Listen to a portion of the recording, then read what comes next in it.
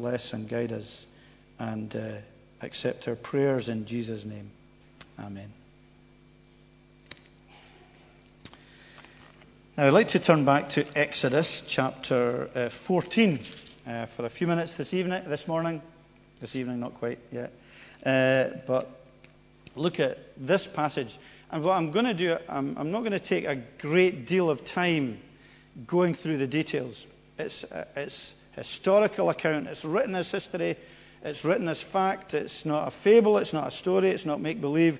It's not just a pretty picture with a spiritual illustration. It's taken as fact, and we take it and recognize it as fact. It may be out of our ken. It might be out of our knowledge. It may be out of our comfort zone, but we recognize that the day in which it was given, the time, the societies, the countries, the cultures were hugely different. We know that. We recognize that.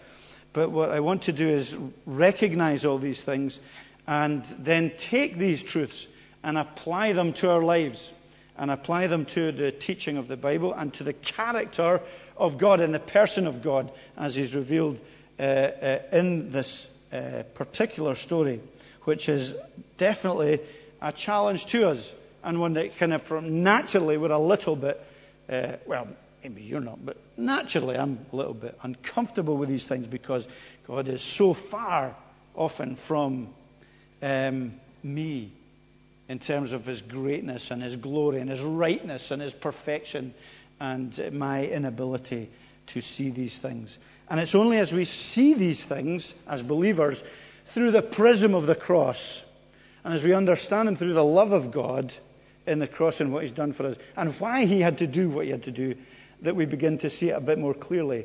Because, we love to talk about the love of God, don't we, and the love of Christ.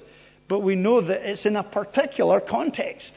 And we know that it's in a particular context then and also now for us as people and for the world in which we live. And this helps, I think, to bed a little bit of our need for Jesus Christ in the context of the Bible and the context of it being a progressive revelation of God and what He has come to do for us. Because ultimately what we have here in this story of the crossing of the Red Sea, of God's chosen people being taken from slavery in Egypt into the land that God had promised them, that is a story of deliverance. Okay, it's a story of deliverance. They are being freed from slavery in a very real and a very tangible and a practical way from the tyranny of slavery.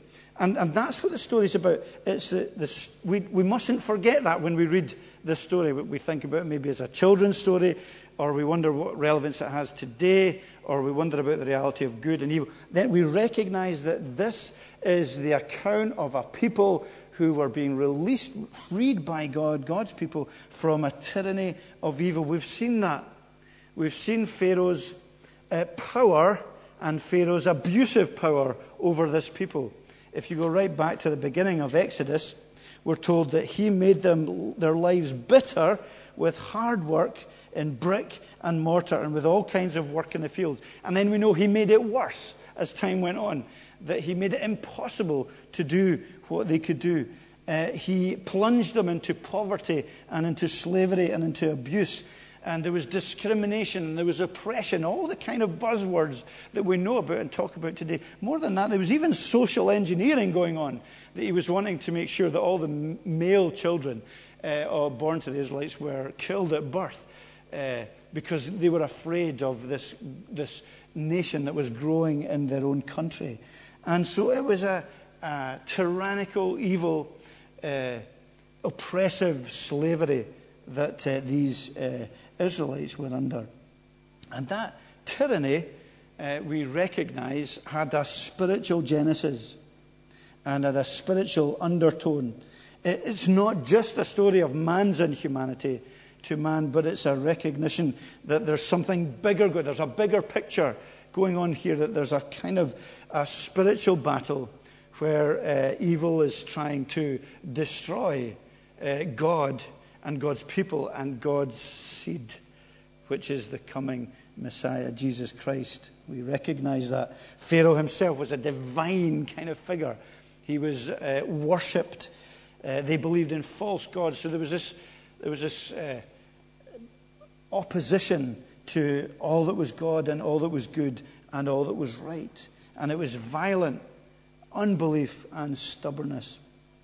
And there's this recognition in the Bible and in the passage and in the teaching throughout that whatever evil we see in the world which we live in, we've prayed about some of it and recognize it outwardly. And maybe we find it easier to recognize it outwardly in the world than we would ever recognize a personal or an individual badness or need. But the Bible makes clear that evil is rooted in a spiritual problem, that spiritual rebellion against God. And that comes across in the story as we've seen it so far, that Pharaoh is constantly rebelling against God's advances, God's warnings, even God's invitations. And there's an unreasonableness about him. But his people very often recognize what's happening. And that comes across even in this passage in verse 25, where the people recognize. The Egyptians said, let's get away from the Israelites. The Lord is fighting for them against Egypt. This late recognition that there's more than just a cultural war going on here, that there's a spiritual battle happening. And that strong divine dimension is hugely significant. It's hugely significant here and as we go on and as we take it to the cross and as we move from the cross to Revelation and to the teaching of Jesus, that ultimately evil will not succeed. It's not a dualistic battle that the Bible speaks about, where good is battling with evil and maybe one day good will win, another day evil will win. The reality of God's teaching and the reality of God's word, the reality of the cross, where death is defeated by Jesus Christ, the Son of God, that despite all the odds, despite what it looks like to us, that evil will not prevail, and that God, in his perfection and in his justice and in his goodness and in his grace, will not allow evil to reign. It spoils. Now, there's much within that is mysterious in terms of timing, in terms of what God allows. But he is a just God, and he is a loving God. And he is the God who says evil will not prevail. Personal evil will not prevail against me. Corporate evil, cultural evil will find its judgment in God. Now, often we don't like these truths, but it doesn't stop them being true.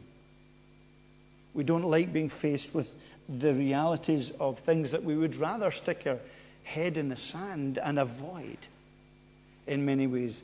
But the whole gospel, the whole word of God is all about reminding us of our need for a Savior. That's why we worship in Jesus' name. And the deliverance that is pictured here also as a spiritual, speaks of a greater deliverance that we have known as Christians and that we continue to need every day in our lives. Not just a one-off thing, but it's a reality that we continue to need. In many ways, the Bible does ask us to come to terms with serious issues, big issues, important issues. Now, I think that's why people don't like coming to church very often, because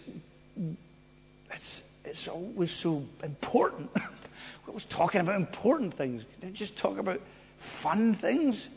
But it seems to be important things that are weighty matters that are dealt with in church, and that's significant. Murdo, I think there's someone at the door. That light just flashed. It's weighty, important matters, and it's difficult sometimes to ignore these matters, but it's significant to look at them and deal with them and find answers to them in Jesus Christ. It's the core message of the New Testament gospel, and as we lift our eyes a little bit beyond this story, we find that it does speak about a big picture. And the big picture of this story is something that's important in our lives. And the big picture of worship is one of the reasons we come together, because it lifts us up just beyond our living for another day and doing the same thing every day. And the Lord's Day is a day which lifts us up and takes us into somewhere that is significant and important. So what about this deliverance? It's a crossing of the Red Sea. It's a miraculous intervention by God against all the odds. It's God dealing with those who would kill and crush and destroy his people. And he's bringing them safely to the other side. There's two major areas I would like to parallel that with in our own experience with the New Testament eyes. And the first is that it's always a paradigm of Christ's deliverance in the New Testament for his people. It's a paradigm of Christ's deliverance in the New Testament. Now, if you read the New Testament, and particularly in Hebrews, you will find that the New Testament, that Christ is, or Moses is parallel to Christ, but Christ is greater than Moses. It says he was faithful, Hebrews 3, he was faithful to the one who appointed him, just as Moses is faithful in all God's house. Jesus has been found worthy of greater honor than Moses. And much of Hebrews goes through that, paralleling this Old Testament deliverance with the greater New Testament deliverance of Jesus Christ. He's the mediator of a new covenant, a better relationship. And it's a reminder that this Old Testament event was only moving towards what Jesus came to do for us. The Old Testament event was primarily a physical experience, a physical deliverance, a physical redemption from slavery into a promised land. But we recognize that it's pointing for us to a deliverance, but a deeper deliverance from sin and from the slavery of sin and from the reality of being separated from God and all that means, into a relationship with God, a relationship of love and grace and forgiveness and hope and a future. Remember the story in Exodus 9 of Jesus on the Mount of Transfiguration, and he is Moses and he is Elijah on either side of him, and we're told they're talking about his exodus. That's what they're talking about, his departure. It's translated. It's the same word that's used here for the exodus. And it's like they're saying, well, yeah, we look back and we remembered that, and Moses remembered that exodus, but Jesus was pointing forward to a greater deliverance, a greater transformation, a greater exodus, where his people are going to be set free and redeemed. And that is a hugely significant reality for us. The crossing of the Red Sea speaks of a deliverance, and for us, a deliverance already won for us by Christ's miraculous death on the cross. He is victorious, and we have come to trust in him, that our sins can be forgiven, that we have life through him, that we have a transformed heart from the inside, and we have a relationship with the living God. God's plan, which is revealed here, is fulfilled in Jesus. Everything points towards Jesus. Everything speaks about his deliverance, and he calls us not from a physical slavery, he calls us from a spiritual enslavement to sin and to separation from him and to selfishness and to pride, and into the freedom of being in a relationship with him. So this story does point forward to that. It's not a story which gives us license to say that God will be our personal troubleshooter and will take us from every micro event of suffering in our lives. It's not that kind of picture. It's not a picture that's talking about geopolitical reality. It's not a liberation theology that we have here. It's not a socio-political event talking about freedom of nations, however significant that might be, and how important democracy is to us and has its roots in Christian reality. But rather, it's primarily a personal, spiritual illustration from truth of the reality of our need for redemption, of deliverance from being redeemed, bought back by the living God. Even in this historical reality, it is pointing forward to Jesus Christ, coming under his rule, his lordship, why we sing about Jesus being our Lord and our God. And I think there's often within it also specific parallels to our Christian lives today. What I want to do is remind us that these Old Testament stories are real. They fit into God's revelation and God's picture throughout the whole Bible. But they remain real and relevant and significant to us in the principles that they give us in our lives. So many of us, I think, live in our Christian lives with a closed Bible, and particularly maybe with a closed Old Testament. But we see that it is all part of God's fuller and more revealing picture as time goes on. So we see here that there is a spiritual battleground between Pharaoh and between God's people that is real and absolute and meaningful. And that remains the same. That there is still a spiritual battleground in which we live. There is still spiritual evil, and there is still the living God. And there is a reality there for us to think beyond our lives and think beyond ourselves and consider morality and consider where morality comes from and consider the reality of evil and consider the reality of good and consider what Jesus Christ is saying about his place and about his lordship and about his being the only answer to the evil that we see in this world, which will one day be brought to an end, and also the evil that we recognize in our own hearts, which we can't change. Much though we would love to, we can't change what we are. We can tinker with it and we can try, but in God's eyes, he says, you can't know that perfection and that beauty and that goodness that I need to be in relationship with you. You need to come to me, and I am the one who has lived the life you cannot live and will die the death that you and I deserve. There's that spiritual battleground in the world in which we live. We also need in our lives, therefore, the Lord to fight for us. The people themselves recognize that in verses 13 and 14. Moses says to them, don't be afraid, stand firm, and you will see the deliverance the Lord will bring you today. The Egyptians you see, you will never see again. The Lord will fight for you. You only need to be still. And there's a sense in which that is our spiritual understanding and our spiritual reality as believers also. The Israelites were helpless in the situation. Wall of water in front of them, a wall of enemy opposition behind them. There was nothing that they could do. And he asks them just to be still, just to trust, to stand firm, and to wait for God's deliverance in their life. That, interestingly, isn't a kind of standing still of inactivity, standing still of trust, because he then goes on to say, tell the Israelites to move on. It's not a trust of inactivity. It's a trust of foundation.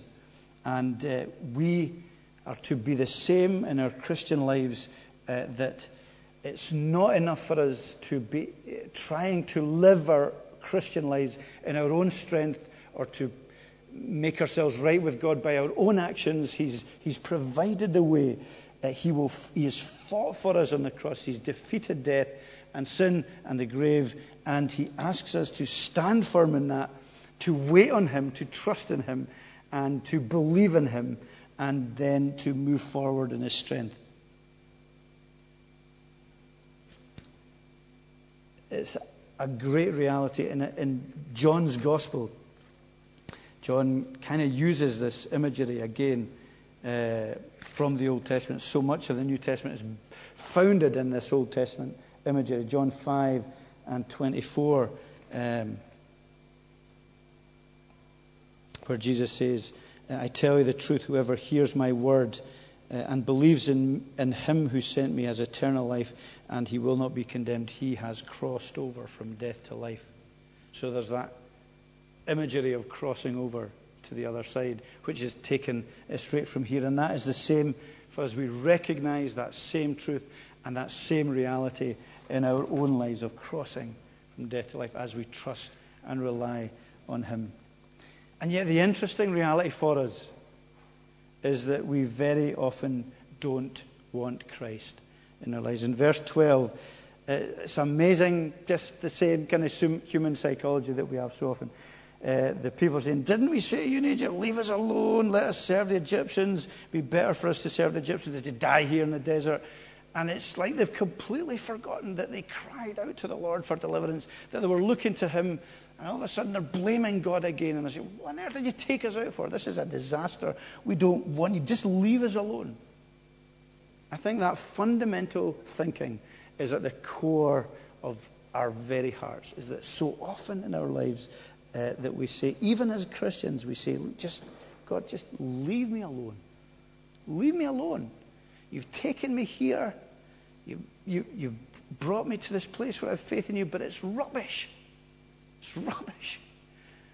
It'd be far better being back where I was, where I didn't believe, and I was just going along with the crowd, and everyone was great, and life was fantastic. Just leave me alone. This way is too hard. It's too difficult. I'm not interested in your promises. Leave me alone. And I think often in our lives, with his word, with his truth, with our experiences of him in our lives, we say, look, just leave me alone. And it so often reflects what we're like in our lives. But God will not do that. He will not, as believers, leave us alone, because he loves us and because he is taking us through and wants to reveal his power and his grace in our lives, because evil is something that spoils, and he will not let us be spoiled. And the story speaks of the enemies of God being overwhelmed here, and it's a hugely solemn and serious reality. But it speaks of the destruction of evil and the destruction of those who have chosen to rebel and continue to rebel despite many, many opportunities to come back to God. And that ultimately justice in God's eyes will be done. And his perfect justice is something that we struggle with. But it's his perfect justice, and he is God, and he is perfect, just, and loving. The Red Sea and the judgment does speak of the chaos and the brutality of evil and the cost of turning against the living God. And it does speak of separation ultimately from life and from God. Kind of very often, particularly in Jewish imagery, the sea was an image for wildness and something untamed. It often spoke of the judgment of God, in fact, and separation. I think that's why in the New Testament revelatory picture talks about heaven as being a place with no more sea, no more separation, no more division between God and his people. And that is a reality that we come to terms with, and we believe, and we pray about for ourselves and for those who we're in contact with and those whom we love, that we tell them about the reality of life, the reality of our hearts, the reality of sin and death, and the reality of God's salvation and his grace and his love. But the response of the story ought to be our response also. At the end of the verse, the end of the chapter, it says, when the Israelites saw the great power of the Lord displayed against Egypt, the people feared the Lord and put their trust in him and in Moses, his servant. That's what we're asked to do in an ongoing way, to trust God, to trust what he says about himself, to trust his diagnosis of this world in which we live, to trust what he says about our own hearts, to trust his love and his commitment to us in sending Jesus Christ, to trust that has brought us life and forgiveness and hope and a future, to trust that he loves us even when it doesn't seem that to be the case, to trust in him for the future as we get older, to trust in him rather to reject him, recognizing the monumental folly of rejecting the living God.